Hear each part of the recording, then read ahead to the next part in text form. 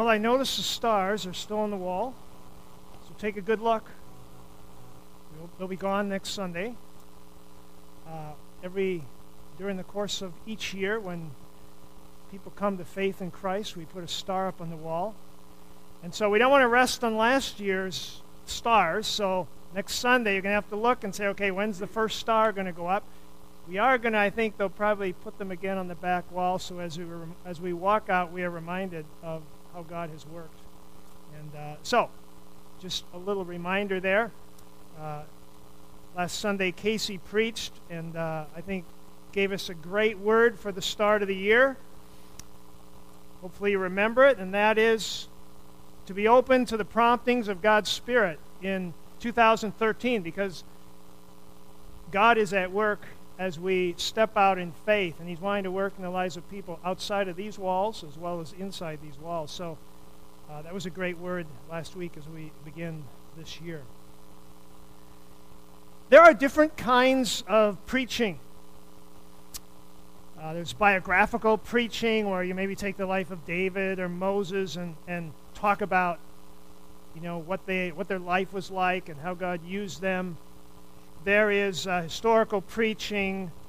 There is textual preaching, where you take one text and then you look at other texts in the Bible that support that. There's topical preaching, where you pick a topic like marriage or money or family or whatever it might be, and you talk through that. And then there's a type of preaching called expository.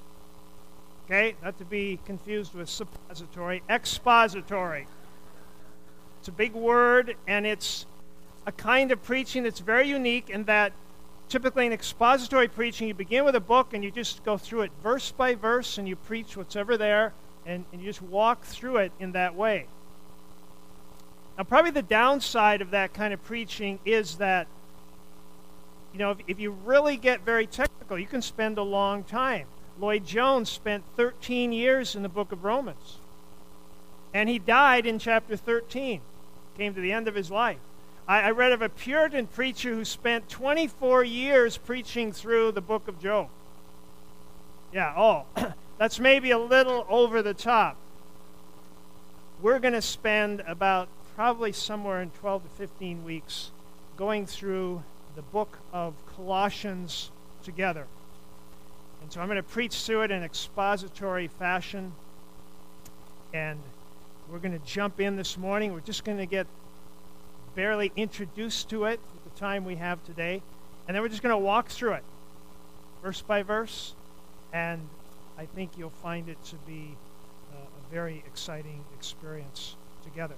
So, before we start in this book of Colossians, and you'll find it in the New Testament. And if you have your Bibles, you might want to turn there. I'm going to talk a little bit about the background, and then we will just barely get into the text today, the first two verses from the book of Colossians. The city is called Colossae. There's a church there. It's located in south-central Turkey, if you know your geography. So envision this, south-central Turkey. And there's three towns that are kind of like tri-cities there. Hierapolis, and you probably haven't heard of that. There is Colossae.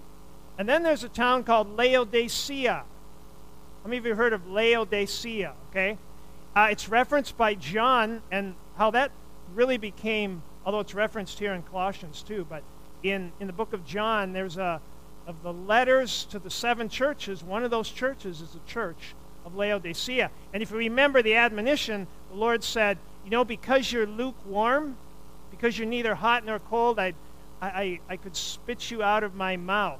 And this is a reference to the water in this area. Colossae was located right at the base of the mountains, and they had this cold, crisp, clean water. However, Laodicea was 5 miles away, and they had to pipe it through they had actually irrigation. They had a cistern pipe system, and the water was piped to Colossae, and by the time it got there, it was kind of a lukewarm, and had been through these pipes, and they weren't known for their water. And so the Lord was saying, the way you're living your life reminds me of that water you guys drink. It's kind of lukewarm. I'd rather you were either cold or I wish you were hot. And so this is the area in which this church was located. It was a market city. When Paul's writing, it had actually been more prominent, and then the Romans changed the roads. It was about, the Roman Empire is 4,200 miles. That's wider. That's about 1,000 miles wider than the U.S. Huge area. They had over, by the 3rd century, they had over 50,000 miles of road system. And so they switched the roads through Ephesus instead of through Colossae. And it, you know how it is when you shift the road around the city, it changes. And so the city had declined somewhat, but it was a market city. And that's important because there were a lot of different people that came there to market. They were known for their woolen products, and they had this unique dyeing process where they dyed the yarn. And it was a superior process. And so there were a lot of people that went there. And there were a lot of ideas and philosophies and worldviews and all this kind of stuff that was a part of Colossae. It started around 250 BC, discovered by archaeologists in 1833. And there were a lot of earthquakes in this area, and it was ultimately destroyed by an earthquake. A little about the church. We don't know a lot about the church, except it appears that Paul had never been there. So Paul didn't start this church. And what most scholars believe is that if you read through the book of Acts, for 2 years Paul was in Ephesus, which was about 100 miles away. And for 2 years there he shared the gospel, and it says all the Jews in the area and all of the people became exposed to the gospel. Philemon was a man that got saved there in Ephesus. Epaphras was a man that got saved in most likely in Ephesus, and most people feel that this Epaphras was the guy that started the church in Colossae. He's now the guy visiting Paul, who's writing this book in Rome. And by the way, it's 1,500 miles. That's a nice little walk. 1,500 miles, almost halfway across the U.S. Epaphras had walked from Colossae to Rome to talk to Paul about the church. So there's some pretty important things going on in this church. The message, I'm not going to get into that in depth except to say this. These were new believers. Remember, there was no New Testament. They didn't come to church with their Bibles. They had to rely on what they had heard orally. And the few letters, Paul wrote a letter to Ephesus, and that began to circulate around. But there wasn't a lot. And so they were very vulnerable to other ideas and philosophies. And so we have this young church being bombarded by all kinds of philosophies. And this is the situation to which the book is written. And as we get into it, you're going to understand why it's very relevant to the culture in which you and I live today. And there's going to be a strong, strong focus on the supremacy of Jesus Christ. That he is way, way far and apart on a whole different level than any other kind of philosophy or thought or person that you might put out there as being a source of any kind of salvation at all. So, let's just jump into the text. And chapter 1 of Colossians, it says a letter of Paul. And we're just going to kind of walk through this morning. Just take a few minutes here, and I would like to just begin with the first word, Paul. Now, I don't want to assume that everyone here knows who Paul was. Most of us probably do.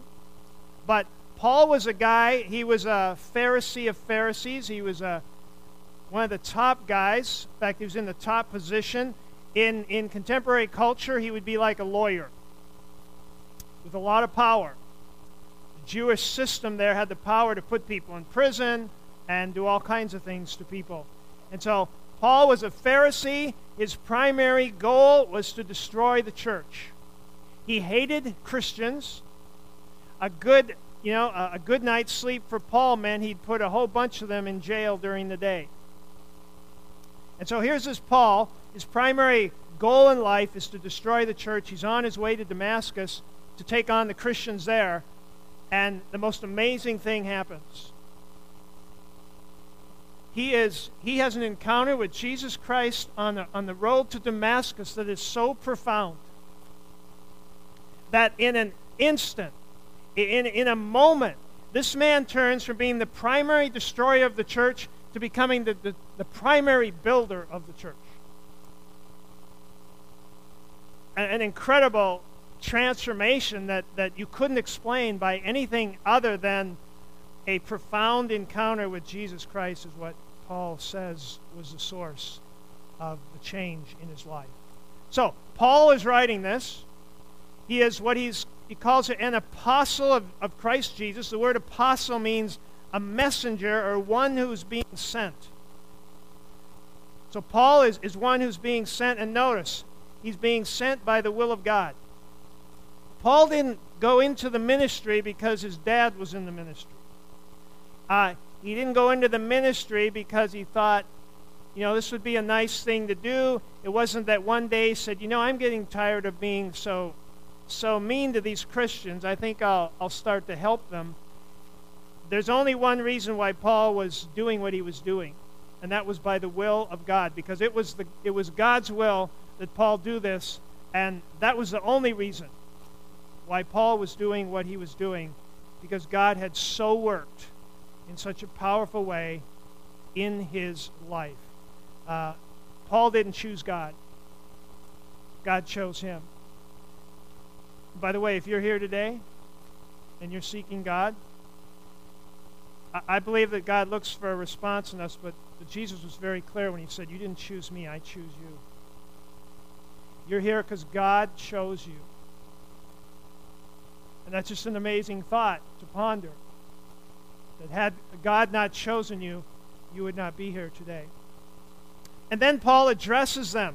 And he says, Paul, an apostle of Christ Jesus, by the will of God, and Timothy, our brother, who's with Paul there, kind of like a son to Paul, maybe even helping Paul write at times the letters that he wrote.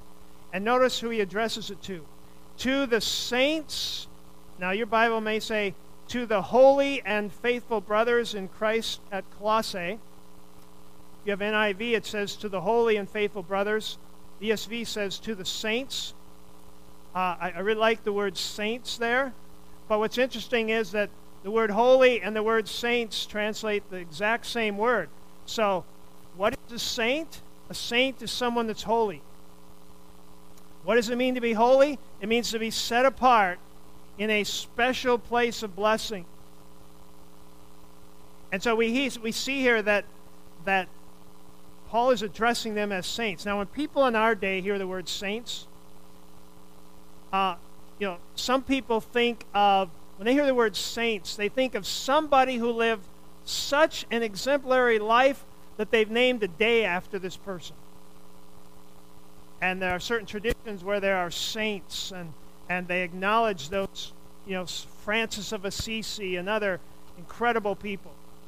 For others, the word saint is what we use to describe someone who is just uniquely a kind person. Let's say, she's just a saint, or he's just a saint. For a lot of people, saint is someone who plays football in New Orleans. So we have all kinds of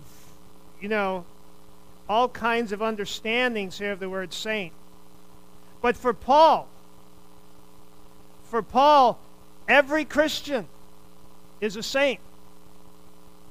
Every Christian is someone who is set apart in a special place of blessing. And so, some of these churches had huge problems with pride and immorality and stuff going on, but he always addresses them the same, to the saints. It doesn't matter what you're struggling with in your life today, God views you as a saint. That means one set apart in a special place of blessing by God. And so we see here that Paul had a very positive view of people in all of his churches, because they were who they were by the grace of God, not because they were struggling with this or because they had something together in this area of their life. They were addressed as saints. And then he says this, grace to you and peace from God our Father. Now, here's where, I don't know what that sounds like to you, but here's where we might be tempted to just kind of say, okay, he's doing an intro here. Paul, an apostle by the will of God, to the saints and brothers in Colossae, grace and peace to you from God our Father. You know, kind of like saying, have a good day, kind of like a polite greeting here. And we would be very tempted to just simply move on and find out what Paul was really saying here in the text. I wonder if Paul said this in any other books. And so you go back and you go, wow, you know, book of Ephesians, verse 2, grace to you and peace from God our Father, Lord Jesus Christ. You go to Galatians, and you're reading there, verse 3, grace to you and peace from God the Father, our Lord Jesus Christ. You go back, Corinthians, 1st and 2nd, Romans. You go on, Thessalonians, every single book, the same phrase. Grace and peace to you from God the Father of our Lord Jesus Christ. So there's two conclusions. You could say, well, that's kind of a polite greeting. But what if this was more than a polite greeting? What if this were two of the most profound things there were that Paul could say? And that's why he said them to begin every letter in the New Testament that he wrote. I mean, maybe it's almost like Paul is saying, you know, up front I'm going to tell you this, grace and peace from God our Father. No matter what else I have to tell you, grace and peace is yours. You may have problems, I may have to confront you, but grace and peace to you from God our Father. It's almost like this is Paul's vision and mission statement, that grace and peace might be manifested upon all who were to read this letter. And maybe Paul's saying, you know, if you don't remember anything else in the letter, remember this. That God is offering you grace and he is offering you peace. So let me just take a couple minutes this morning, and I just want to talk about briefly these two things. Grace. Unearned, undeserved favor. Grace. Unearned, undeserved favor. Here's a definition, and I really like this definition. Unconditional acceptance granted to an undeserving person by an unobligated giver. Let me say that one more time. Grace is unconditional acceptance granted to an undeserving person by an unobligated giver. Francis Chan tells the story of his daughter, young daughter, who came home with an F from school, which for an Asian home is not acceptable. And so as a dad, he thought about this, and his daughter the thing was out on the table, and she was in her bedroom. She went in the bedroom, knocked at the door, came in, sat down, and he could see the terror on the look of his daughter's face. He said, honey, why don't you get dressed up? She said, oh, okay. She said, how come? He says, because we're going to get dressed up, and we're going to go out to supper, and then I'm going to take you to a movie tonight. Okay. And so she got dressed, and said, you know, I saw your report card on the table, and so I just wanted to respond to that. Went out, got dressed up, went to a movie, had an incredible time. He came back home, and his daughter was absolutely baffled. He got back and he said, honey, I want to tell you something. He said, what I did tonight, don't count on this. It'll probably never happen again. But he said, you know, your dad has made a lot of mistakes in his life. Your dad has failed a lot of times, and I have a heavenly Father who has given me grace in those times. And he said, tonight, the reason I did what I did was because I wanted you to understand what the grace of God means. That when you deserve to be grounded to your room, that when I, as a father, deserve the wages of my sin, which is death, That God has given me unconditional acceptance. And I am an undeserving person. And He is in no way obligated to do this. A very wise dad seeking to teach a lesson early on in the life of his child. So when Paul prays grace to you, he's reminding you that you are undeserving, that this is unconditional, that God is in no way obligated. It's a reminder every day, Paul's saying, no matter what else I have to say here, you need to live in the wonder of God's grace every day. And so that would be one of my challenges to you today, to ask yourself this question: do you live in the wonder and the thrill of God's grace every day? Because if you don't, then you're missing this gift that God has offered to His people. That's why I love Communion Sunday, because I'm reminded again that everything I have is because of what Jesus did through His body and blood. There's nothing else on the table, because what Jesus did is sufficient. And that is going to be one of Paul's messages through this book, over and over again. Most of us here are still working for God, trying to somehow deserve this blessing that He pours out on our lives. And I have advice for you today, and that is, just give it up. Because you will never deserve it. In fact, the more mature you get in the faith, there's just a little something that many of you have discovered this, but some of you haven't yet, that the more you mature in the faith, you would think that as you mature, you would feel like you're a little more deserving of what God is doing. The opposite is true.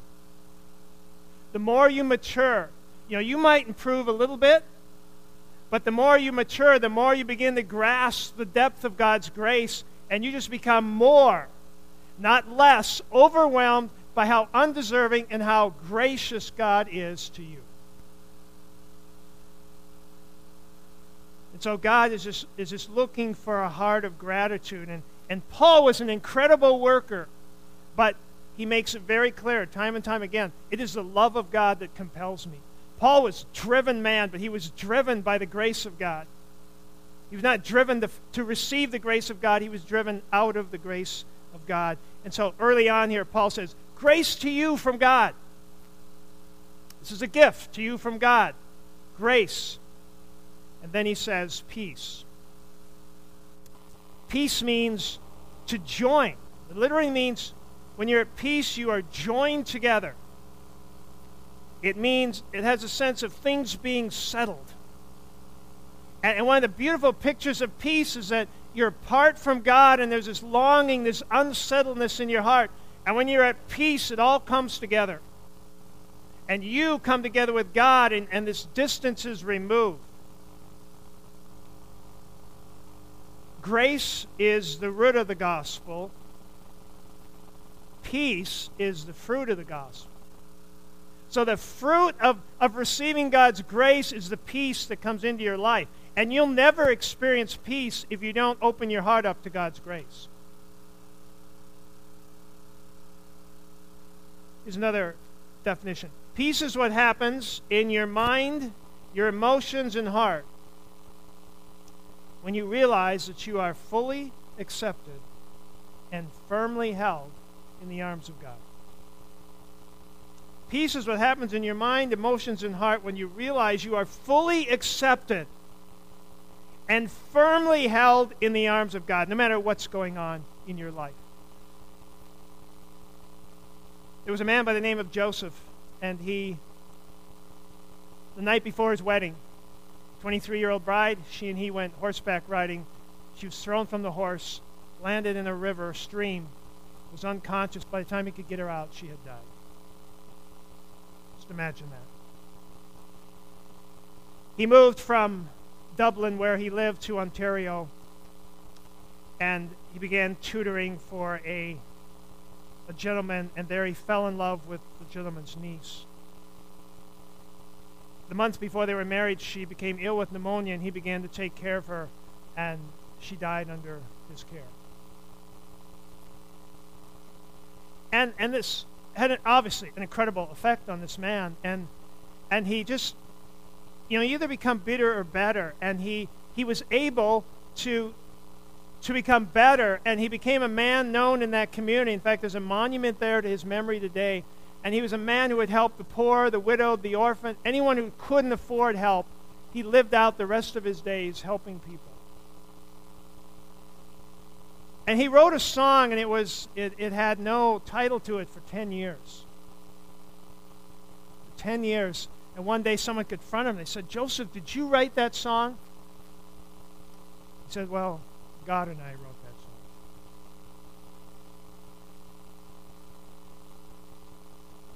That song is one of the best. In fact, it is the best known hymn in the history of all hymnology.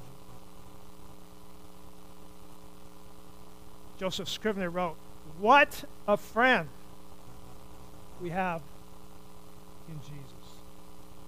What a friend. What a friend we have in Jesus. All our sins and griefs to bear.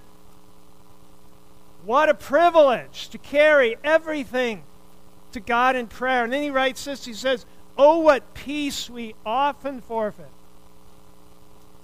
Oh, what needless pain we bear. All because we do not carry everything to God in prayer." And you begin to realize that over the course of these incredible tragedies in this man's life, that he had allowed those tragedies to move into the very presence of God in an extremely, extremely profound way. And he had discovered the peace of God in this friendship with God.